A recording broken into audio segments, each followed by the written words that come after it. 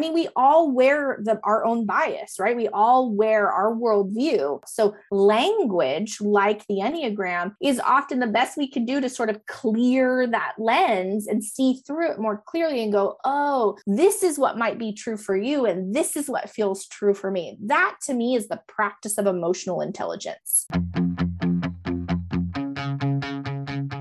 Welcome. You're on air with Ella, where we share simple strategies and tips from people who are doing something better than we are. Whether it's wellness or relationships, to just living better and with more energy, or changing your mindset to accomplish more in your own life and succeeding however you define it. This is where we share the best of what we're learning from the experts, and we're learning more every day. Live better, start now. Let's go. Hey, you're on air with Ella, and I'm your host, Ella. I am joined today by Miss Erin Bowdy, and we are here to talk about something that, Erin, people have been asking me for many, many moons, and we are talking all things Enneagram today. Erin, welcome to the show. Thank you for having me, Ella. I'm super excited. I am so pleased to talk to you. This is going to be a lot of fun. And before we do that, though, Erin, can you tell everybody who you are and what you do?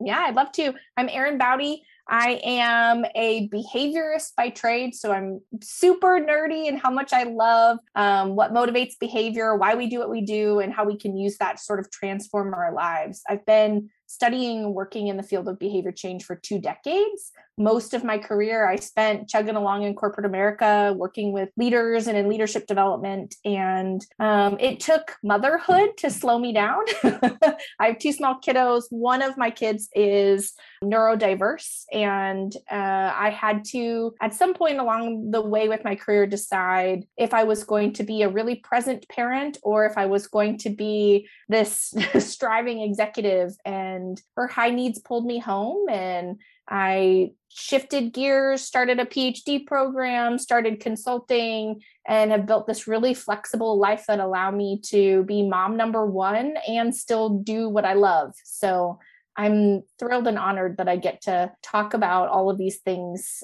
in really fun, exciting ways.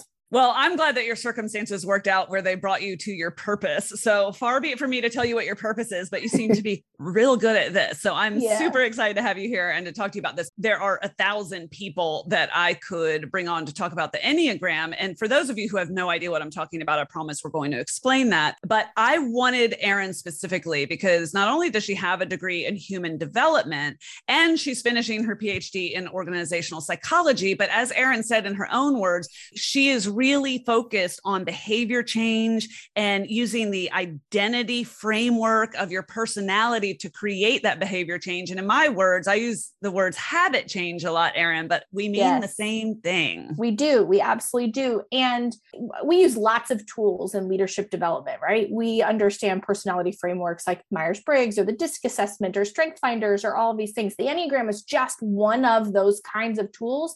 And I just happened to fall in love with it when I started learning about it like 13 years ago, because it puts this really strong sense of language around identity. And if we don't know the why behind what we do, it is really hard to resource it and change it. So it has been a tool that has helped me fast forward in work that I was already doing.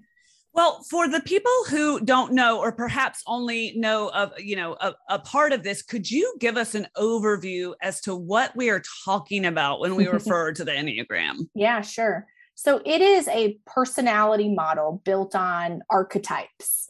And within the Enneagram, we're looking at 9 really distinct archetypes with 27 total subtypes. So we're looking at the framework of pattern of behavior and how my motivations as a human might align to one of these. So it's truly a personality profiling model, like Myers-Briggs or a DISC assessment, like astrology, like human design, right? There's so many ways that we can sort of put language to it. Enneagram is just one particular tool that really sort of harkens to how does my behavior align to a particular set of motivations, and what does it look like for me to resource those motivations as I want to sort of heal and grow? And just to get a logistical, practical matter out of the way, for people who don't know what their Enneagram type is, and you talk about how there are 9 primary, and then there are actually a total of 27 when you include the subtypes. Is that right? Yep. Okay. Yep. And feel free to correct me when I get the words wrong. No, you're perfect. Okay. But if somebody does not know yet what their numbers are, so to speak, we will put links in the show notes as to where you can take the test. The one that I took that so many people take is $12. That's not us. That's not Erin's $12. That's not my $12. That's just one of the most widely known and accepted tests that are out there. But also Erin has a lot of free resources that can help start you on this journey. So all of that will be linked in the show notes. This might be an episode where you actually want to go to the post for this. So you can look for those. So I just want to get that out of the way for folks who weren't entirely sure what their number, I want to say what their number is, but truthfully, it's more than one number. So totally. Yeah. And the one little caveat I'll say to that is this is where you get my nerdiness, right? I'm getting a PhD. I very much value empirical evidence. The $12 test that Ella that you're talking about is the only empirically studied test. It means the only one that has been shown over time that it produces reliable and valid results. It shows a 46% accuracy. So our work is, it's not to say don't take the test, right? It's a great place to start. But as humans, we have to trust our own knowing of ourselves and fill in the rest of the details that don't always feel clear. So mistyping happens a lot in the Enneagram when we take that as face value or someone else's experience of us, right? They say, oh, you're a 3. You seem like a 3 to me. Just hold it all loosely is all I'm saying. And trust your own sort of gut around what feels right for you. I'm so glad you said that. And when you take this test, I got to say, that was some of the best $12 I've ever spent, because the analysis that you get, it gives you 3 primary scores, your highest score. And then I received 2 more. I don't know if that's standard, Erin, but at the risk of getting into too much detail, I just want to share, it gives you, I think I got a 26-page report that unfortunately was 100% correct about me. Well, that's great. I am a part of that 46%. Now there's a primary number. And then, like I said, I got 2 more numbers, and my primary number is definitely my primary number. Whereas if I took the test again, I bet the 3rd number would probably change for me. So I hear what you're saying. Yeah. I'm just telling you guys who are listening that that's a $12 well spent. I bought one for my husband. I'm like, can you please dedicate a half hour to this so that I am a better wife to you? Because I need to read page 6 on your report. Yes. It's so powerful. Oh, and the thing is, this is just my personality, probably, Erin, but I get so like, I'm unique. We're all unique. We're all special. You can't tell me, like, you can't type me. And then I read the report and I'm like, no, okay, you can 100% type me. And this is exactly me. And this is everything in a nutshell. Totally. And I think one of the resources we're going to link is a typing guide that I have that has that $12 test linked in it. And what I encourage folks to do is explore the instincts. Where I have a free YouTube video that's also linked in there, so that you can navigate the report and say, what is my potential subtype along with the type that goes with this? And then you just get really into these juicy details. Yeah. And if this sounds like homework, trust me, it is fascinating. Fascinating. And also I feel like they're spying on me or something. It's like, how do you know? Okay. When I first took the test, I tested as a 2. I thought I was a 3. Turns out I'm what you call a social dominant 7. And my social instinct was hiding my 7-ness, right? I remember getting it right eventually, right? It took some time getting it right. And then reading pages in a book about a social 7. I was like, get out of my head. Get out of my head. How do you know this about me? When it lands, it lands. Okay. Sometimes, is there a common mistyping of certain types? Do you see patterns there? Yes, 100% of all of that can influence, right? Because the online test is doing the best that it can to categorize behavior, the what of what I do, right? So like a behavior of an 8 might be that I like to be in control, that I'm direct, that I am clear or fast moving, right? Those are all behaviors. And we're trying to point enough behaviors to a motivation of an 8 which is to protect my vulnerability, right? Are you like calling me out on purpose? I am.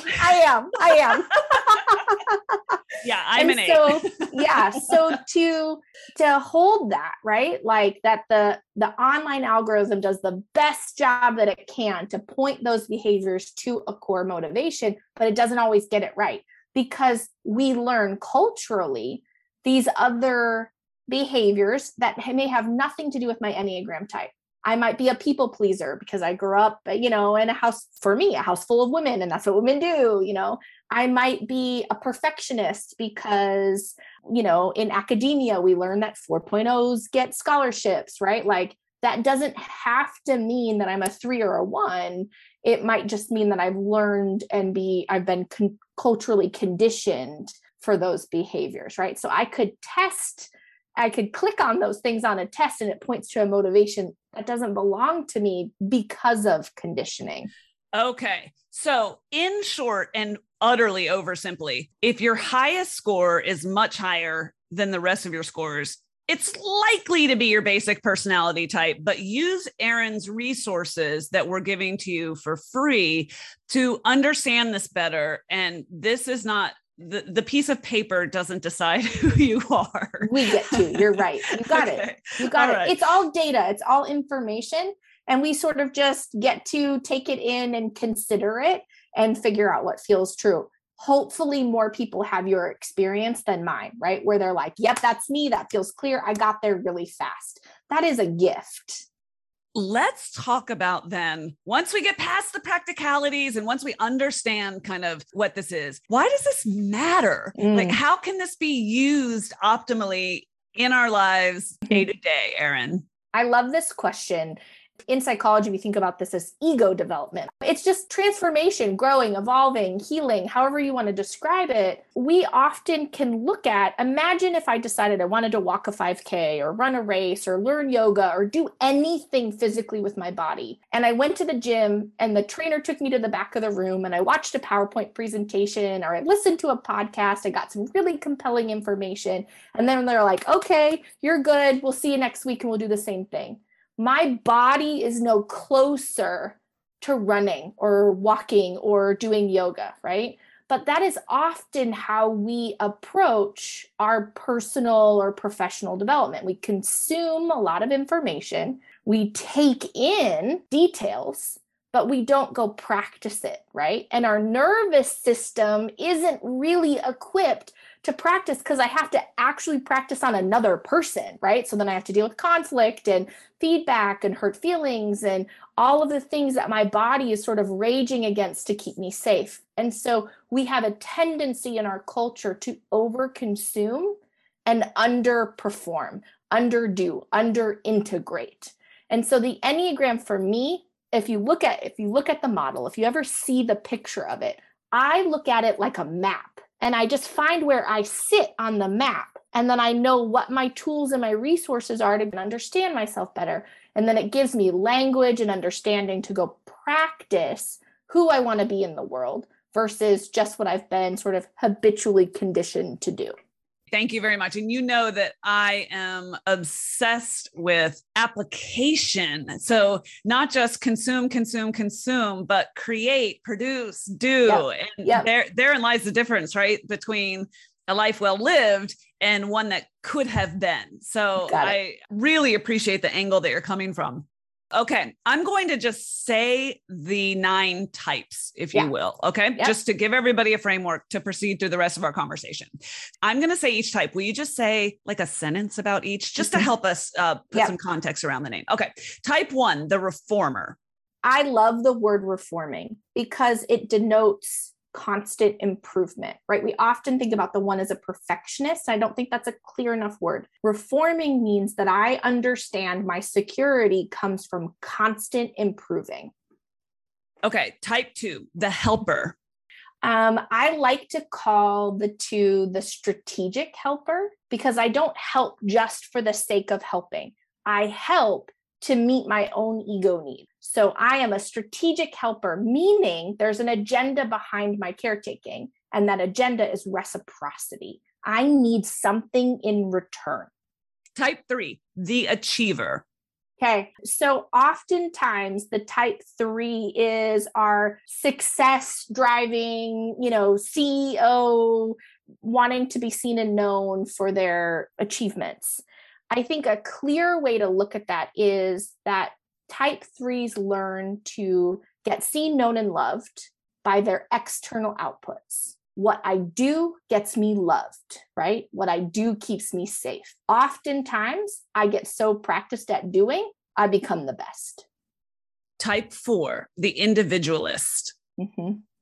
So we look at the 4 as has the biggest depth of emotion in the Enneagram, meaning that they hold the spectrum of emotion. They have really high highs and really low lows, and often develop a sense of comparison, right? That's why envy becomes a word that we use to talk about the 4, is that I use comparison as a way for me to orient how well known or loved I am. And I often get caught in a cycle of comparing myself to others and not feeling good enough. Okay. Type 5, the investigator. Yes.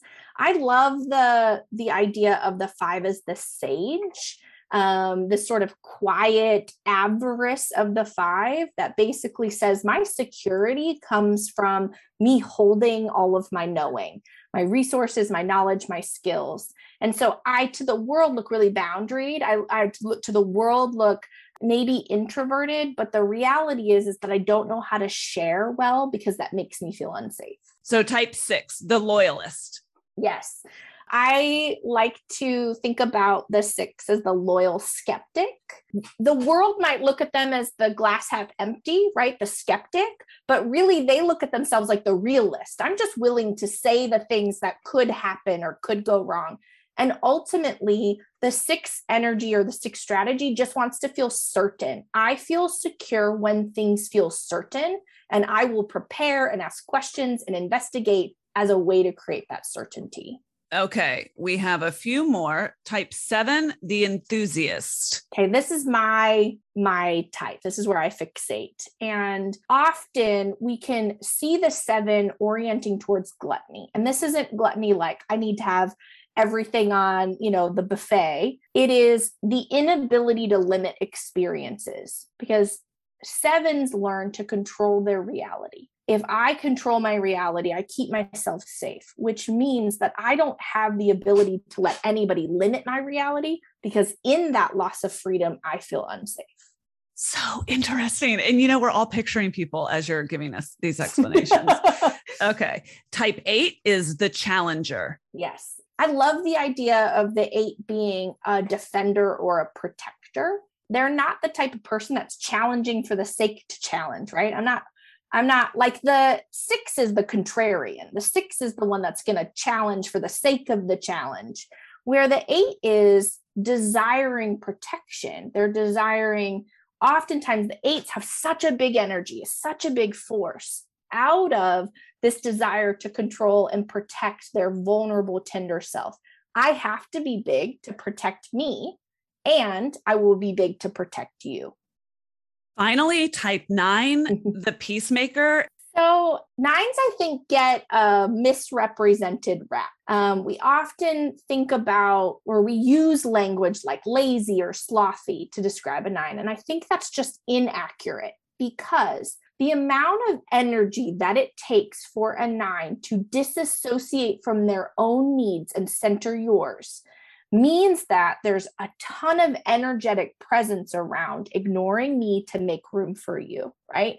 And so the fatigue that comes from those experiences. So 9s, I think about them like this very active energy, right? This peacemaking, because I have to ignore me to make room for you. There's activity in that versus just like, oh, I'm just going to sit back and not care about anybody, right? Like, or be laissez-faire, right? What laziness sort of denotes. The 9 is more active than that. Well, that's actually a great example then to explain the difference to us between motivation and behavior, because that's something that you called out. And I think this is a great place to explain what the difference is and why the Enneagram is useful. Yeah, because if you just look at somebody who sits in the 9 seat, right? who might come across to you as not taking action. Maybe they don't put their needs forward. Maybe they appear to other people to procrastinate, or right, all of those sort of the lazy things that we would describe.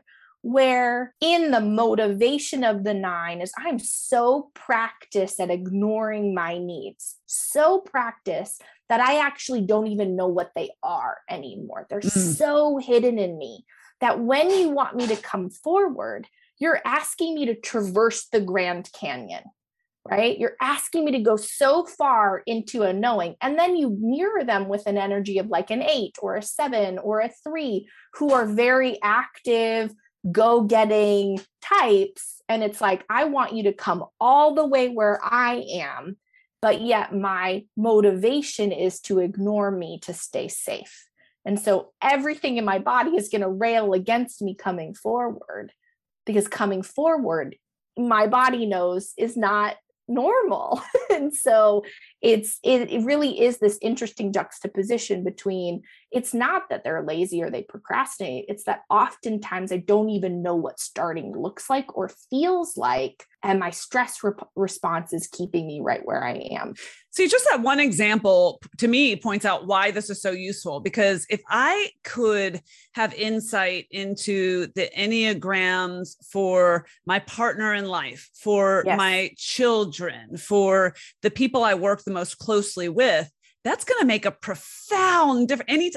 Of course, awareness is always going to make a profound difference in your relationships, but this helps explain things that you're looking at through your lens, and it feels, looks, smells, and tastes completely different for the other person. You got it. I mean, we all wear our own bias, right? We all wear our worldview, and it's almost impossible for us to filter that, right? We can't ever take our worldview off and see from somebody else. So language, like the Enneagram, is often the best we can do to sort of clear that lens and see through it more clearly and go, oh, this is what might be true for you, and this is what feels true for me. That to me is the practice of emotional intelligence, is to know what belongs to me and know what belongs to you, and then we manage that. This feels a little scary, but I'm going to completely out myself and tell you what my primary, secondary, and third number were. And the reason it feels vulnerable is because once you read the report, like this is like the kit to me. Like, this is how to get inside my head, because I am what I think has to be, Erin, and I know you're not allowed to say this, the most annoying combination that could possibly exist. I am very high in type 8, the challenger. I like what you said. You called it the defender, the protector. Then I'm a type, like close behind type 7, which is the enthusiast. And then type 3 is my third number. And I have to say, they're all like kind of in the same range. And that's the achiever. And I'm like, is there a more annoying combination of types for other people to have to experience than that? What that tells me is that you're a really active energy, right? There's energetic movement, and we need all kinds of energy. We know that. We can see that in team dynamics and relationships and all of those things. So that tells me is that you're a really active, energetic force that, partnered with a more compliant type or even a more passive type, balances you out, but also creates a gap, right? It creates a gap of knowing of, this is where I am and this is where they are. And we can feel frustration in the middle of that because we don't often know how to bridge each other's energetic difference. Are you going to charge me for this? Hey, this episode is brought to you by me, and I have mentioned in season 6 that I'm doing testimonials, not advertisements. That means I'm not getting paid to share some of my favorite things with you. It's sort of like the old Good, Bad, and Yummy episodes where I'm just sharing things that I love, and then I'm going to share promo codes, discounts, at the least an affiliate link wherever I can get them from the people that I'm recommending and the services that I'm recommending. So today I want to talk about one of my best kept secrets for almost 3 years now, and that is Rent the Runway. It's true.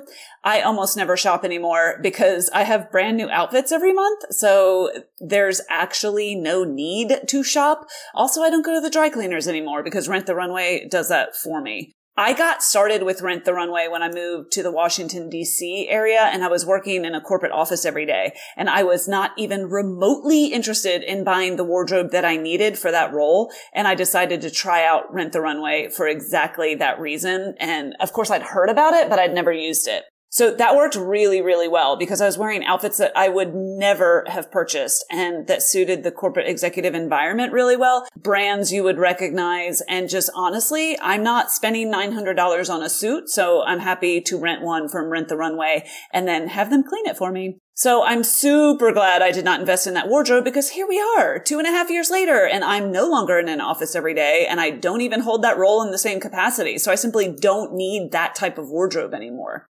I actually paused Rent the Runway during lockdown and then started it back up again recently because I needed a fabulous outfit for a speaking gig and I used one of their promotions to restart it. And then I found myself traveling and having fun social events again. And here we are back to one of their monthly plans.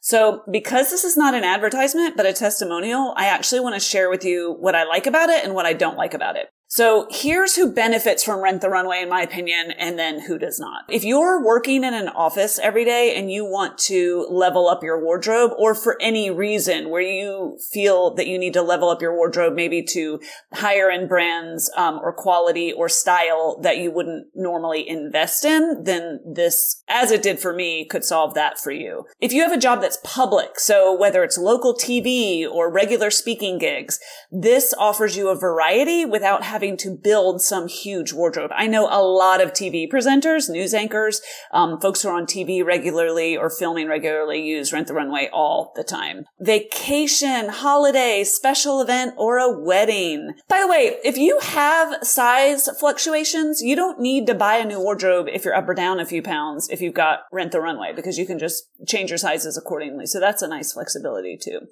Here's what I like about it. I can pause any time. As I said, I did this during lockdown just by opening the app and pressing pause. Then I restarted just as easily. There's no dry cleaning for me. That's a cost savings and a big convenience factor because I just zip everything back up in the bag that they gave it to me in with a prepaid label that they gave me. And then I can they have a service where you can leave it on your front doorstep in some cases, depending on where you live, or drop it off at a UPS, for example. But I'm not paying for anything. I'm not standing in line. I'm not dry cleaning. I zip it up, drop the bag. Here are the cons. The cons are it's another monthly investment. And so you have to weigh whether it is worth it to you. For me, it is saving me money. So it's actually saving me money on my previously enormous dry cleaning bills and on shopping. I mean, I simply don't shop for clothes anymore. If I'm buying something, I'm buying it from Amazon. Like, I'm not proud of that, but it's like Amazon or high fashion. That's where I am these days. Okay. I do not recommend Rent the Runway if you work from home and don't have any of those other things going on right now that I mentioned. So if you don't have a special event or you're not doing something that's quite public or you're going into an office every day, and really if you're home 85% of the time, then I personally don't think it's worth it. They have loads of athleisure and comfy clothes.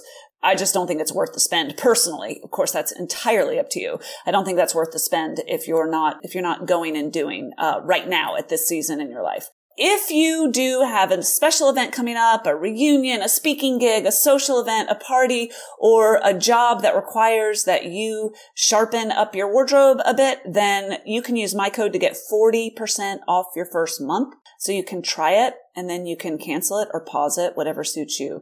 But use my code, get 40% off your first month and experiment with it. For me, honestly, it's just really fun to wear something new without ever going shopping, which is not a pastime I enjoy. Okay, Rent the Runway, my code in the show notes. Just scroll below the show art and my code will get you 40% off your first month. You can cancel it or pause anytime. All right, let's get back to Erin. I have a similar, I fixate at type 7. My husband's a type 6. We're very complementary, but we also are very different energetically. And so I get frustrated when he gets overwhelmed. He starts to embody that of a 9. He sort of shuts down. He gets really quiet. He doesn't move. When I get overwhelmed, I'm taking action. And so we just move further apart energetically when we're stressed. And it's taken 13 years together to go, okay, how do we slow down or speed up to get more in the middle so that we can manage stress together instead of polarizing each other? Well, I just had a conversation with somebody, and I think it'll air after this conversation. So forgive me, guys, but I'm dying to share this concept with you. She said, when you're in partnership, we sort of are raised to think that we're looking for our puzzle piece where we fit so nicely together and we complement each other. And frankly, we kind of look the same because we're not look the same, but we have the same attributes. And the truth is, the healthiest relationships and partnerships are more like Legos, where we're stacking on top of each other and building something unique and special and great. And what you're talking about makes perfect sense to me, because I'm sitting here thinking, can you imagine a world where my own little world where I married and ate? First of all, one of us would be in prison now. So that's how that would go. Of course, you want to seek a compliment, but I love that you're identifying the reality of that. And that is that there's a gap, especially in the stressful moments. And what I found so insightful about this analysis was when you get your personality type explanations, when you take the test and then they send that to you. And then again, I just want to say again, Erin has additional resources and it will all be there for you. But when you just do your little $12 test and you get your resources, they send to you, generally 8s are, using myself as an example, and they tell you the adjectives that generally define you. And then it says 8s get into conflict by being, and then they list another set of adjectives that define you when you're not at your best. And then they talk about what you look like when you're at your best. But then they get into your hidden side, relationship issues, personality dynamics and variations. Can you talk to us about what it means when we look at healthy levels versus unhealthy levels and why that matters in the Enneagram analysis? No, I think that's really helpful. And I want to piggyback off of what the conversation about, sort of the Lego stacking, and then we can talk about how it transcends into the high side, low side of our behavior, because we're often attracted to opposite, right? That whole cliche, opposites attract. But in conflict, we get frustrated when people don't think like us, don't problem solve like us. And so we see this in teams, with kids, with spouses, with friends, that we want someone that makes us feel safe, and safety and security isn't sameness. It's that sort of complementary Lego stacking. But conflict, problem solving, we want it to be fast and familiar, right? And so that's where the Enneagram or a tool like this can help, because it puts language to the gap and we can get to fast and familiar more quickly. That's really important. I really want to underscore what you just said. In application, when you're living your life, when you're facing the nuances, the challenges of everyday life, we want it frictionless, right? We want it to be easy. But the truth is that would make a very boring life, just PS. But also what you're saying is this gives us the language to address those gaps, to manage the friction. Right. Okay. Exactly. Okay. I'm going to put you on the spot here because this part's just really fun. Can we pull out just a couple of the archetypes and go a little bit deeper on them? Yeah, sure. And this would be a good place for us to sort of hold that spectrum of behavior, because ultimately at the end of the day, every archetype gets really good at a behavior, so good that they don't use anything else, right? So what do you mean? So if we think about, let's use the type 1, right? Often called the perfectionist. They're the type of folk that look to reform, to constantly improve. So in theory, we really want people in the world that want to make it better, right? We want the people who are looking at the problems and saying, let's make this better. Let's improve this. Let's tweak this thing. Let's polish it, right? But too much of a good thing is too much. We can learn to improve, where we don't understand what the limit of improvement is. We don't know how to quit, quote unquote, turning the screw, right? I don't know how to leave it and allow it to be enough. So when you look at the 1 and we think of, oh, they're perfectionists, what we really see is that they're conditioned to improve things. And we desperately need people that want to make stuff better.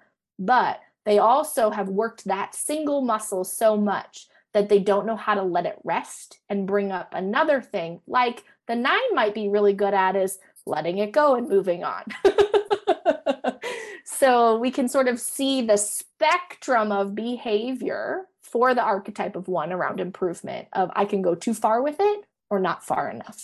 Okay. Okay. And I think that, again, really helpful insight, because when you are a one, you're the fish in the bowl. You don't know you're wet. I mean, Yeah. Yeah. So I think it's really interesting to read about it in objective third party language and be like, oh, wait, yeah, that's me. Okay. All right. Is there anything else that you would say about the one's healthy or unhealthy levels before we move on to another archetype? Yeah, so I really like to rephrase it from healthy to unhealthy because I think we're human. So am I using my gift too much? Is it getting in the way of other things, right? Am I orchestrating improvement? Let's say I'm on a business team or I'm a project manager and I share with other people, right? And I just am constantly critically, being critical and judging and improving. And what about this? And we missed this, that I sort of miss the people, right? I miss the opportunity to say, we're doing a really good job, or what's good enough, or where do we lay this down, right? And so a one can then get so conditioned in improvement that I don't know how to live in mistakes. I don't know how to live in mess. A lot of my clients who are ones, we practice living with messy things. Like one of my clients, her job is to put the dishes away wrong, or put the dishes away messy, or let her kids put the dishes away messy. If I can't be okay with my silverware drawer being a little bit off, you better believe I can't go to work and be okay with something that means a whole lot to me, that has my integrity tied to it, that there's a mistake in it. That can feel catastrophic. So we have to practice being okay with messes in the safest context so that I can work the muscles of being okay with the mistakes in contexts that are really important to me. Okay, let's talk about, who do you want to talk about next? I think the 3 is another really easy one to see, because whether or not you're a 3, we're sort of culturally conditioned to the same process. I think the same is true for ones too. 3s and ones as people who identify as that type, but then also society rewards us for being like this, right? We get rewarded with good grades by being perfect in school. And the 3 is the achiever, so to speak. The achiever. Yep. Okay, thank you. So much of corporate culture, much of business culture thrives on success-oriented metrics, right? Do a really good job, you get recognized, you get a promotion, you get a raise, right? Like we sort of reward efforting and achievement. And so the 3 learns, when you really fixate at 3, what they learn is that my goodness, my love, my worth comes from my effort. And I only know that I'm good if you see and acknowledge my effort. So that doesn't mean that I need a ticker tape parade per se, but I definitely need you to see me and acknowledge me. So I can go so far that my goodness, my worth, my humanity lives outside of me. Now all of these people have control of how good I am. And so if they are having a bad day, if they're off and they don't see and reward my effort, I can feel like I am not good enough. And so the work of a 3 is to learn to take that back inside, break up with that cycle, and find ways that we can acknowledge our own worth and have it detached from what I do. Okay, let's try and get maybe 2 more on the table. Yeah. How about type 7, the enthusiast? Yes. Well, this one's easy for me to talk about because it's in my body. As I mentioned a little bit before, the 7 is concerned with having opportunity, experience, right? And so we see it as gluttony because I want the next thing, I want the next thing, I want the next thing. But the reality is that the 7 learns in childhood that their happiness, their contentedness, their security comes from their own creation. And so what 7s get really good at is controlling their satisfaction. And they grow to believe that they actually have control over their satisfaction, right? If I just do this thing, if I go to the next thing, if I try this next shiny object, I will feel good in the next experience. And so it looks like gluttony. And ultimately what it is the need to be free to make choice so that I can feel safe in that freedom. Restriction, cutting into that, starts to make me feel like I'm unsafe. The work of a 7, they'll often tell 7s that they need to sit in their emotions or they need to be content right where they are. Ultimately, what that has meant for me is learning to feel everything, learning to experience the pain or the discomfort of when my opportunity or my choice is taken away, and know that it's within me to create something different, but it's all here versus all out there. Okay. Finally, for our last example, let's talk about 8s, and I will try not to take it personally. Well, 8s are some of my favorite types on the Enneagram, 8s and 6s. I think because I have such a tender spirit and a tender heart, that the folks in the world who are really orienting to protecting other people feel really special to me. And so the 8 energy, I think, is so misunderstood, because on the outward experience, we can see them as really direct and clear and fast moving and this really powerhouse of energy. And ultimately, what the 8s get really good at is objectification. If I can take all of the emotion out of it, right? If I can take all of the tender parts of me, all of the me that feel too close to the softness, and I can just make it more objective, I can stay big and stay safe. But in order for me to objectify me, right, to not, feel all those things, I inadvertently objectify you. And so that's where I can come across too direct, because I'm just in it. It's black and white. It just is. And I can sort of forget the tender emotional things in other people, even though there's a real rich softness underneath that is motivating my desire to be in control. Is it fair to say that 8s might have a tendency toward impatience for the same reason? Sure. I think of 8s like a knight in shining armor, right? This really hard armor on the outside, but it's protecting the softest, gushiest, kind, tender heart you'll ever imagine. And if you're lucky enough to get through that armor, you will be loved like it's unknown. I'm actually going to read a couple of sentences from the report that I got about what 8s are like under stress. And the reason I'm going to do this is twofold. One is to share the type of, this is a couple of sentences out of maybe 26 pages. One is to share the depth of understanding, and another is to shed a little light for the On Air with Ella family, because it's directly relevant to them. So it says some of the dynamics and variations around type 8. Under stress, an 8 behaves more, I'm not sure if behave is the right word, but shows up more like a 5. So under stress, what that means is 8s usually respond to stress by taking problems and challenges head on. They are bold and assertive in pushing for control and for accomplishing their vision, whatever it might be. But this approach can leave them feeling beleaguered and overwhelmed. When stress levels get too high, 8s may suddenly switch tactics and go into periods of retreat or even isolation. They pull back from the front lines to assess their situation, to strategize, and to see how they can regain control. They may become quiet, isolated as they explore ways to deal with their problems. Full stop. Okay. So the reason I share that is because, Erin, I took a long hiatus from the show after basically saying I would never do that again. And I have had an extremely difficult time explaining it, and I still can't explain it. So that's not what this is, but just sharing that insight into my personality is that when I don't have a grip on things or on something, I actually tend to retreat so that I can get sorted and then come back out into the world. And so to date, that is the best insight that I can share with my family here on the air as to kind of what's going on and where I've been. Yeah. And isn't that cool that it gives you sort of language to go, oh, that's true for me. I did that, right? And that's often what we need, is that extra level of clarity, that, the ability to communicate it to other people in a way. And so that's why I fell in love with this tool, was because of that magical piece that it gives us, which is the ability to share our truth.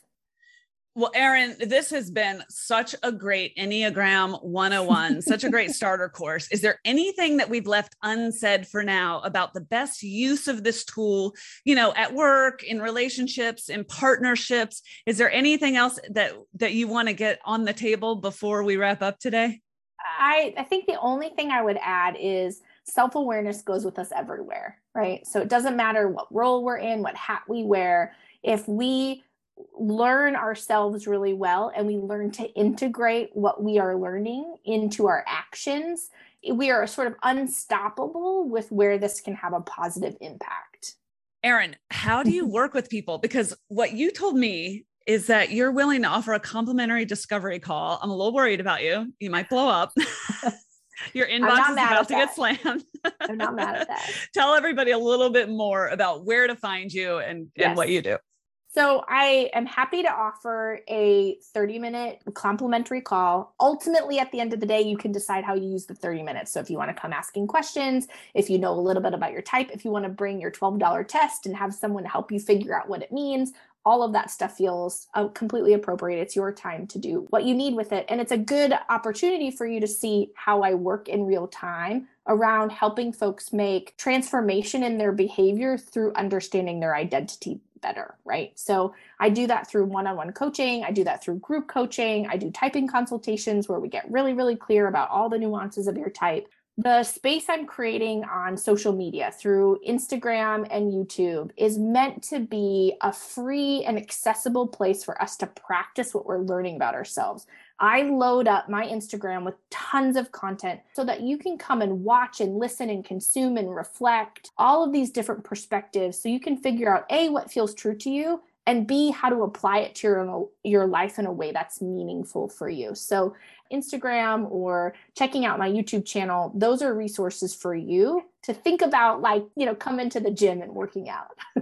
Okay. Well, you are living the Enneagram everywhere that one can be found. I will link to all of that in case nobody wants to spell that. And also, of course, to make it super, super easy. So guys, when you're listening to the show and you're looking at the show art, if you scroll up, that's where all of the notes and the links are. And then at onairella.com, every single show has its own blog post. So all of these resources and more can be found there, just to make it super easy for you. Erin, you're amazing. I cannot let you go without asking you one question. And that is, what are you loving right now that you want to share with the audience? Oh, man. I live in Michigan and we've had a really gray winter, and something that's really, really regulating to me is when the sun shines, going to stand outside and putting my bare feet on the warm ground. And we're just getting to the point of that. I really feel like nature and the sun are really grounding and regulating for me. And so they help me get back into my body. I think that's so important in all of the work that we do to stay in our bodies. So that is life-giving for me right now. You heard it here. There's this big life source. It's right outside your front door. It's called nature. Called nature. Take your shoes off and stand in some dirt. Erin, thank you so much for coming on Air with Ella. Thank you. Okay, that's a wrap. I hope you enjoyed today's show and got something out of it that you can use. If you did and you want to learn more, find me on Instagram at OnAirWithElla or get the show notes and links at OnAirElla.com. There's no with. It's just OnAirElla.com. Thanks for listening. Thank you for sharing the show. And thanks for inspiring me. You are quite simply awesome.